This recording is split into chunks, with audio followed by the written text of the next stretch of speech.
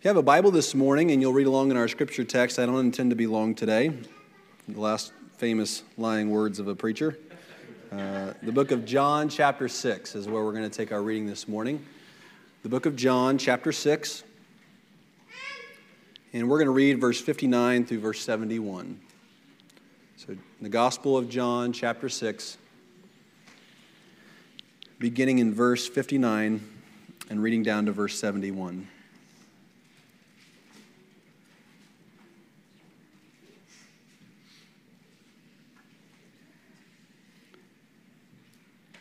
It says this: "These things said he in the synagogue as he taught in Capernaum." That's speaking of Jesus. "Many therefore of his disciples, when they had heard this, said, 'This isn't a hard saying. Who can hear it?'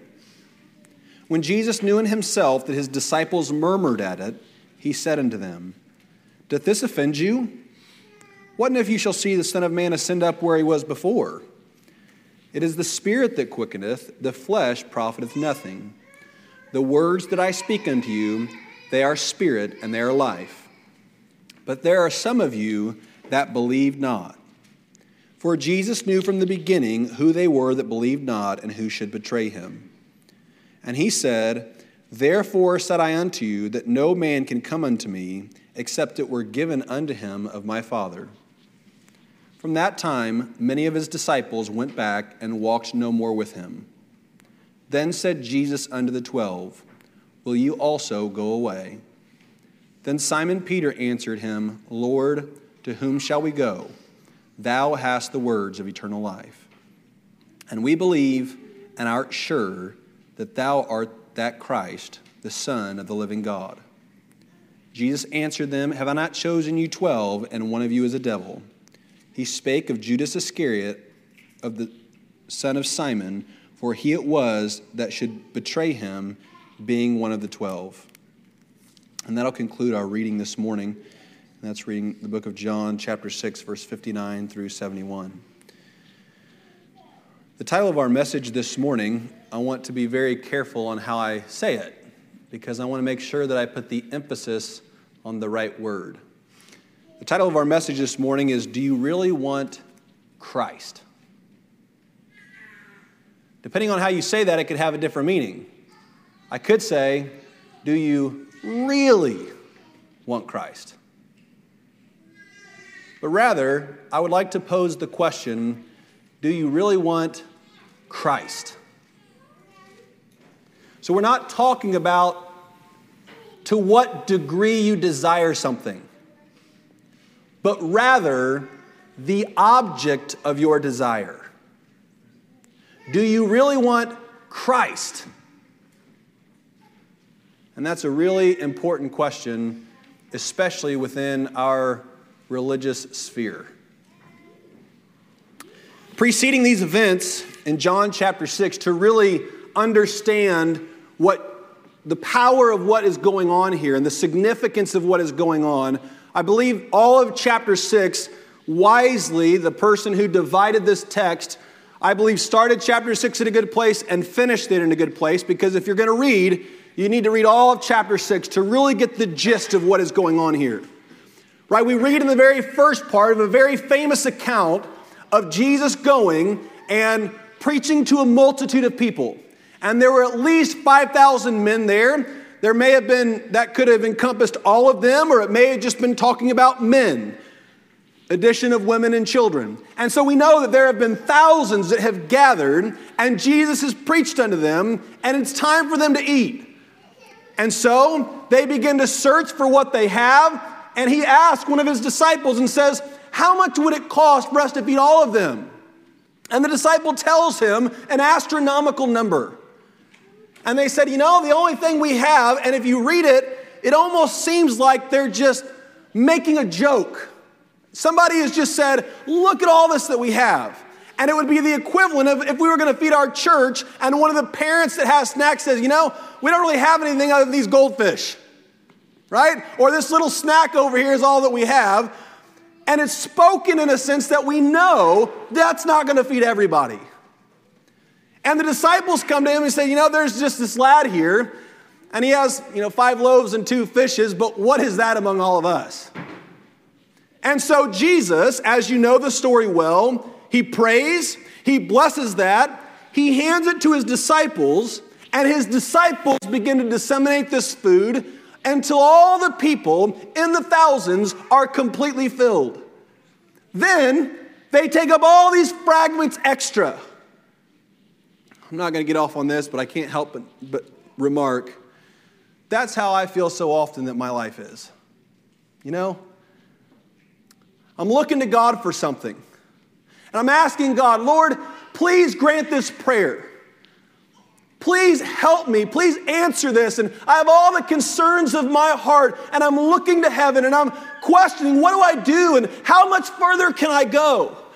And I consult. I'm a pretty analytical person, and I seek a lot of people's input and advice, and I'll call people whom I respect, and I'll call people who I consider an expert at something, and I'll get their advice. And so often, the greatest needs of our heart do not lie in the wisdom of man, but God alone can satisfy you, but he does it in a way that is completely unexpected to the person. I can't help but think of my life, and I'm sure many of you think of yours, and just see that when you're looking to God for answers, God not only fills your needs, but gives you an abundance for you and all those around you, and then you have a whole lot more left over than you could have ever imagined. And God did it in the most unexpected of ways through the smallest of means, that little boy. Here, Christ feeds the 5,000 miraculously, and the people become excited. They know what's going on. They know he performed a miracle. And it begins to spread through them that this man did this, and they want to take him and they want to make him their king. They're convinced that lying within him is perhaps the Messiah, the man who they thought was going to come and overthrow bondage of the Romans, and he was going to be their king. And so they want to make him their king, and he rushes away and escapes from the crowd and retreats because his time had not yet come. His disciples get on a boat and they take off, and we learn of the famous account where Jesus is walking on the water, and eventually he gets on the boat, and they go to the other seaside. And then we find something very important that took place. And this is the gist of our thought this morning. The people start looking for him. They want to find him. And so they go and they begin to search and seek him.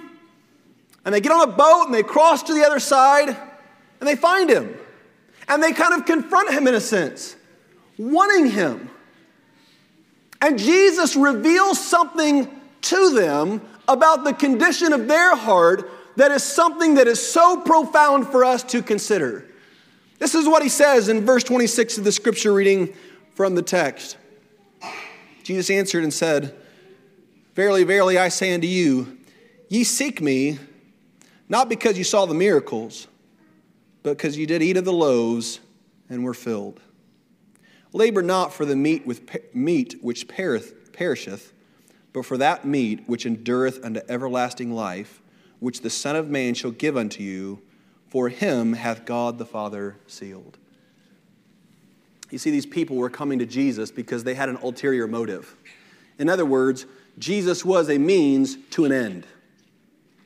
They recognized, now it's hard for us to conceive of life at this time, where basically people spent every waking hour of their life trying to subsist, trying to make enough where they could just survive and provide enough food and shelter and clothing for their family. That's what their whole lives were built around, and now they have found the genie in the bottle, right? They have found that person, that man, who can do anything. He had shown them profoundly his natural powers that God had given to him, and so they begin to seek after him for what he can do for their flesh. And I would say this morning that so many people today that come to religion or come to seek after God, the reason they're coming to God is not for Christ, but rather it's for what Christ can do for them. Right? We can turn on the TV this morning and you can flip through all the religious channels, and what you would likely find is many men preaching a health, wealth, and prosperity doctrine that if all you'll do is serve God, your life will get better and you'll feel good and He'll answer your prayers and He'll be your little genie that you can carry around anywhere you go. And if you have a wish or if you start suffering, God will remove those things. And they advocate to Christians, to other people to become a Christian because of what Christ can do for them. This morning, we can fall into that, can't we? We can dangerously fall into that. Come to God because He'll give you a purpose in life. Come to God because you want to get out of hell. Come to God because you can be part of this wonderful church. Come to God because you won't have to continue to feel these bad feelings anymore. And I'll confess to you this morning that each one of those things is a wonderful benefit of knowing Jesus Christ. And the reality, I can't imagine if I was lost, even doing things, here not too long ago, most of you already know that I hit a deer and it kind of shook me up a little bit. Last night I was driving home, same road, about the same time of night. And just a little trepidation, just a little hesitation. Ironically, it seems like I see deer everywhere now, right? Heightens that. And yet last night I was thinking, if I didn't know the Lord, I probably wouldn't have made this trip. I'm just being honest. The reality of what punishment and judgment awaits for those that don't know God would be a life-altering knowledge to me. Right, when I was a kid, I was a basketball player, and I was a pretty rough one. I would just throw my body at anything. And I got a lot of injuries because of that. And I was pretty foolish. But honesty, I would take risks sometimes, both in sports and outside of sports, always knowing that I had the ultimate insurance. That if something happened, at least I would know God. Many times when we would go through trainings at school about active shooters and whether they would come in, and they would tell us this is the things that we're supposed to do. And it basically amounted to going into a room, turning off the lights, hiding and hoping they don't find you. And all I could think about that time is I'm surrounded by 2,000, almost 2,500 other people, majority of which don't know God. But I have this safety, this insurance, and I don't know what I would do in those moments, but I hope God would grace me with the courage to be willing to risk my temporary life for the sake of the eternal well-being of other people. Because this life is fleeting, and if God has appointed that to be my time, and yet it might preserve the eternity of somebody else, what greater love, how greater could we emulate the person of Christ than to give our lives for people who don't know Him? Here, people seek after God for all these different reasons. And I'm not saying that it's necessarily a bad thing to seek after God and to be driven. The Bible teaches us in the 116th Psalm that the pains of hell got a hold of David. And so there is a sense to which knowing where our eternal destination is. I've heard many people. There was a man this week in revival who talked about how his mother died and she died at a very young age. And so he grew up without a mom. And he never knew, he felt like, what love felt like. And he would watch other mothers embrace their children and show love to their children. And he wanted to know what true love was. And so he began to seek after God because he wanted to know what true love was. And praise the Lord, he found Him. And he testified to us here just last night about how here lately, he said, I haven't thought about my mom since the day she died that much because I didn't know her that well. But here lately, all I could think is about her. He said, I'm almost 70 years old. And I began to realize, I never felt love like that as a kid. But I felt the love of God, and I felt it ever since. But I can't wait to get to heaven and experience His love with her love. But listen, this morning, These people were seeking after God for reasons that I would consider secondary. They're good. They're notable. And the Bible preaches them to us. And we ought to advocate to our friends and family, yes, all of these things are true.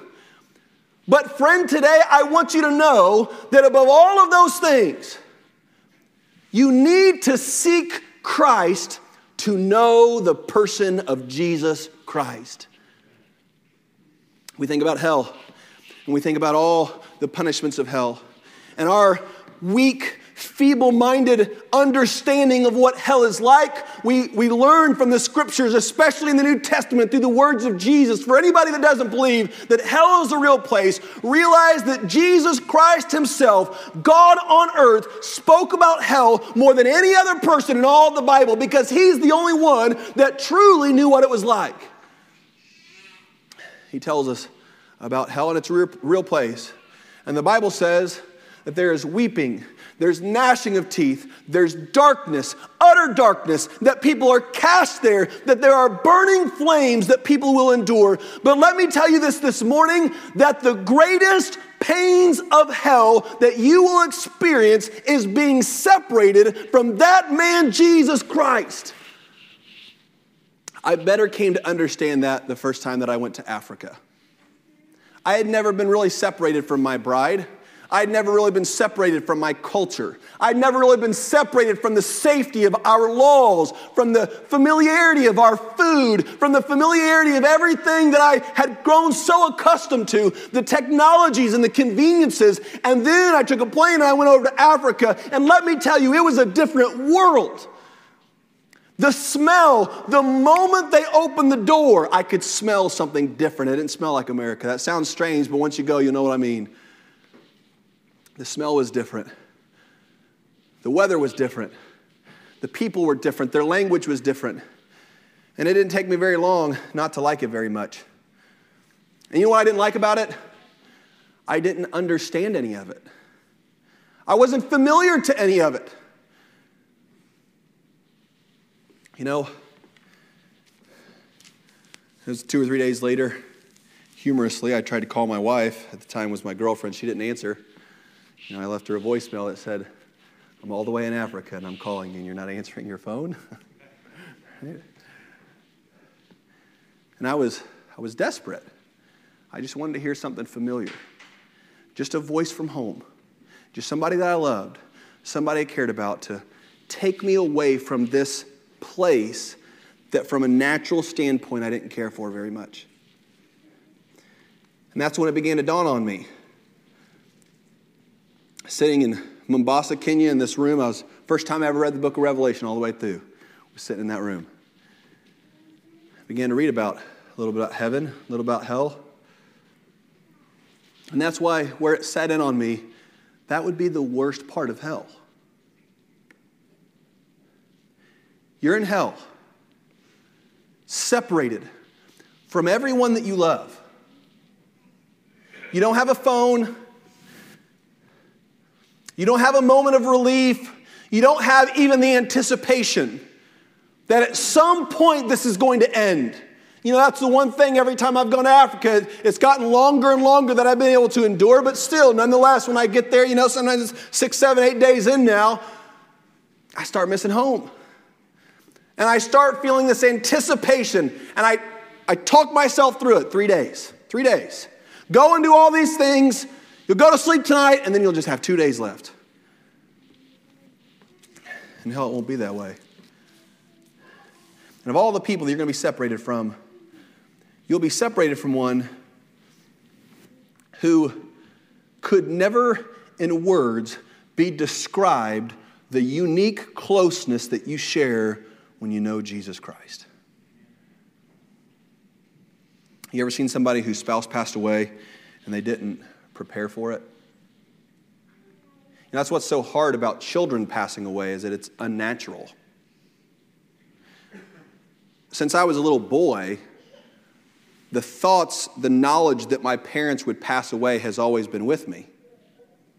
And so as you face those things, they're hard, but they're not crushing. In similar fashion, your spouse, right? Well, I suspect, and just like probably many of you do, you get this feeling, I'll probably die before my spouse will. But you still recognize the possibility that you're wrong. And so you prepare yourself for that possibility that something could happen. Today, if you're lost, that anticipation, that preparation, you'll have none of it. You'll be there forever, separated from the presence of Jesus Christ. Here, these men came to Jesus, and he began to tell them something very hard.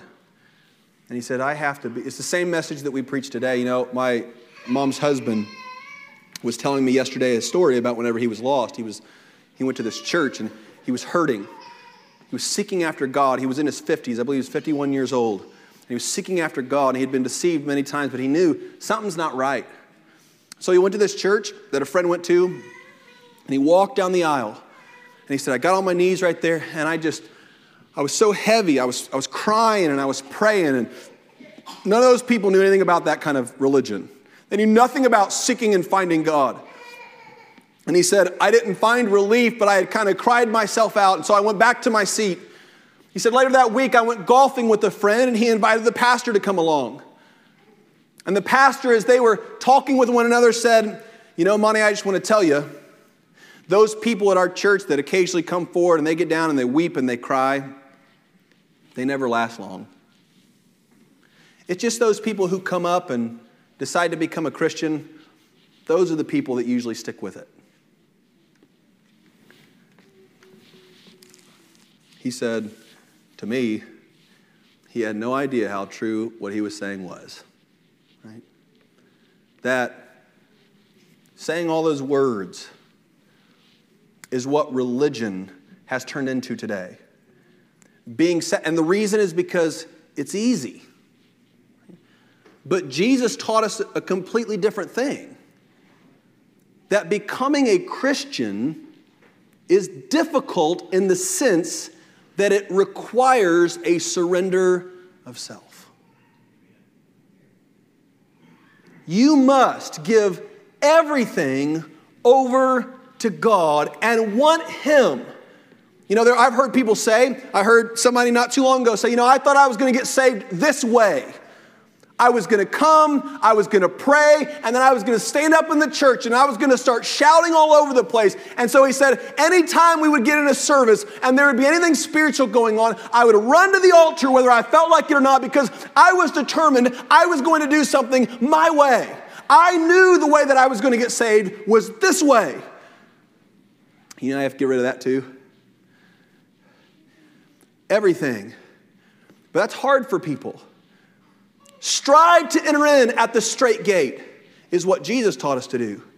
Striving, seeking. I can remember it's so present upon my mind when I was seeking after the Lord, and I would call out to God, and I would pray, and I would pray, and I would thinking, I'm doing everything that I can. I'm giving it, I'm doing whatever you want, Lord, you can have. I didn't even realize that even giving it all up took the Lord helping me. Think about that. The Bible says what's required is repentance and faith, right? You got to turn from sin and put your faith in Christ, but also be given faith by Jesus Christ. Even the prayers that you are praying, you must recognize in and of themselves, they are insufficient to merit salvation or to deserve salvation. But it is when a man and a woman comes to the end of themselves and says, God, if you don't do this, I will never be saved. It is the dependence that God is not only the end result, but He is the one that will help you to have the faith to trust Him sufficiently. It was a hard saying for these people. And so what did many of them do? What so many people do today, they give up. They just quit. They say, you know what? I'm going to find an easier way. And that's what many churches have done today, is they found an easier way, a fast food method to feeding the soul. You can microwave it. You can use all sorts of things that are not good for the body and not good for the soul. And that's what religion has done, and it has temporarily satisfied. But eternally it won't. Here these men, it was a hard saying. And they turned back. And Jesus asked this question. He says this, will you also go away? I asked you that question this morning. We have chronic seekers here this morning. That means people who have sought for a long time. Friend, I have great sympathy for you. I know it's hard. I know it's so frustrating. I want to give you the right sermon. I want to give you the right words. I want to tell you this is exactly what you do. Just like every person in this room, if there was something that we could do, I promise you we would move mountains to do it. I know that it's hard. I know that it requires patience and diligence and walking away being discouraged and heartbroken again and again. And there's the temptation to become almost whimsical and just say, forget it. Forget it. I've tried. I've done all the things that people have told me to do. I've done it. But it's just too hard. And yet the testimonies that we hear over and over, I reiterate to you this morning, and I say it over and over because I know that you're on the precipice of not believing it. God will save you. Sister Wheat said it this morning. God will save you. He wants to save you more than you want to be saved, believe it or not. And that's hard to hear this morning. And I recognize it's hard. You don't have to understand it. You just need to persevere and continue seeking Him. The Bible says this, many of those people walked away because of how hard of a saying that it was. And they walked with Him no more. And so He looked to a group of those that were closest to Him and said, will you also go away? And Peter gave such a profound statement that if you have every reason in the world to give up, and you put the balance before you, and you've listed all the reasons why you ought to give up, and you've listed all the times that you sought the Lord and failed, and all the times where you felt discouraged, and all the things where you said, I don't ever want to feel this way again, and you put those on the balance, and you say, you know what, this is a heavy weight, and I have all the reasons to give up. You ever had an argument with somebody, and you thought, I've got all the list of reasons why they're wrong. And then they give you one word or one sentence or one reason, and in that moment it strikes you in such a fashion that all of your reasons mean nothing in comparison to what they've said. I believe that's exactly the words of Peter here. He says, Lord, to whom shall we go? Thou hast the words of eternal life. I love that. That's so applicable to you that are saved, to us that are saved, and to those that are lost. So life gets hard. So God doesn't answer you the way that you thought He should. Though you're suffering in a way that is difficult to understand, though you're being punished under the chastening hand of our Lord, though you have sought Him over and over and come up empty-handed, though the things in your life, your marriage, your children, your grandchildren's lives are in disarray, so all these things are going on in your life. Where else are you going to go? Do you think that the world loves you this morning? The world doesn't love you this morning. You know, that's an important thing to always remember as Christians or lost people. The world doesn't love you. These institutions that you're employed by, they don't love you. You may help them, but listen, the love of God is unconditional. Well, that's the difference in God's love and everybody else's love. God loves us no matter what. God loves us. What security in that? What security that you know the one that you're seeking after loves you No matter how often you pray and fail to be saved, no matter how often you come to him with questions, no matter how often you walk away bitter, murmuring against him, just like these people did, as they left Jesus, they murmured at the hardness of his message. Have you ever murmured at God? I have. I'm ashamed of it. And I'm afraid that I'll probably do it again. I'll murmur. You see, I don't outright curse him because I know better, but I murmur. And then I come back with my tail tucked between my legs,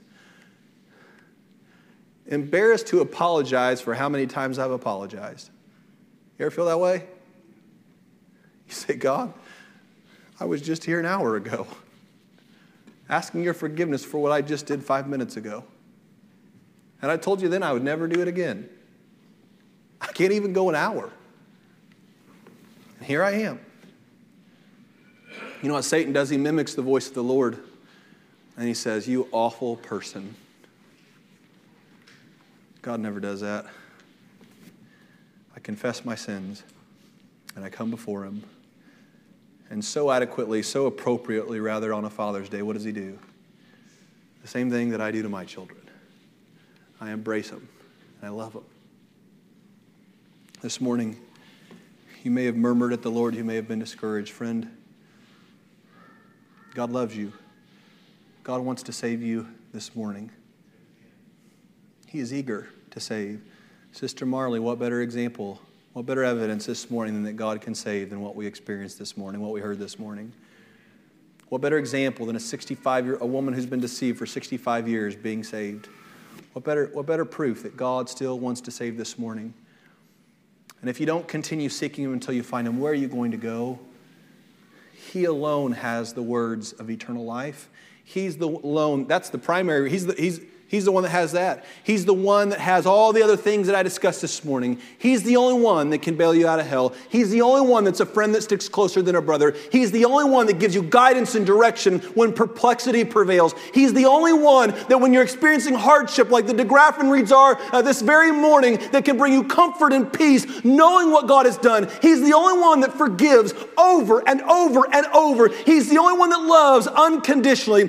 God alone does that. And he offers it to you this morning. I'd like to have a song today. Do you want Christ? Him. To know him. And for him to know you. And to subject yourself to whatever it is that he wants. I pray this morning, if you feel God's convicting spirit drawing you to him, won't you come and pray today? This altar is open this morning, and I believe that God wants to raise sinners off of it to become saints. Won't you seek him today?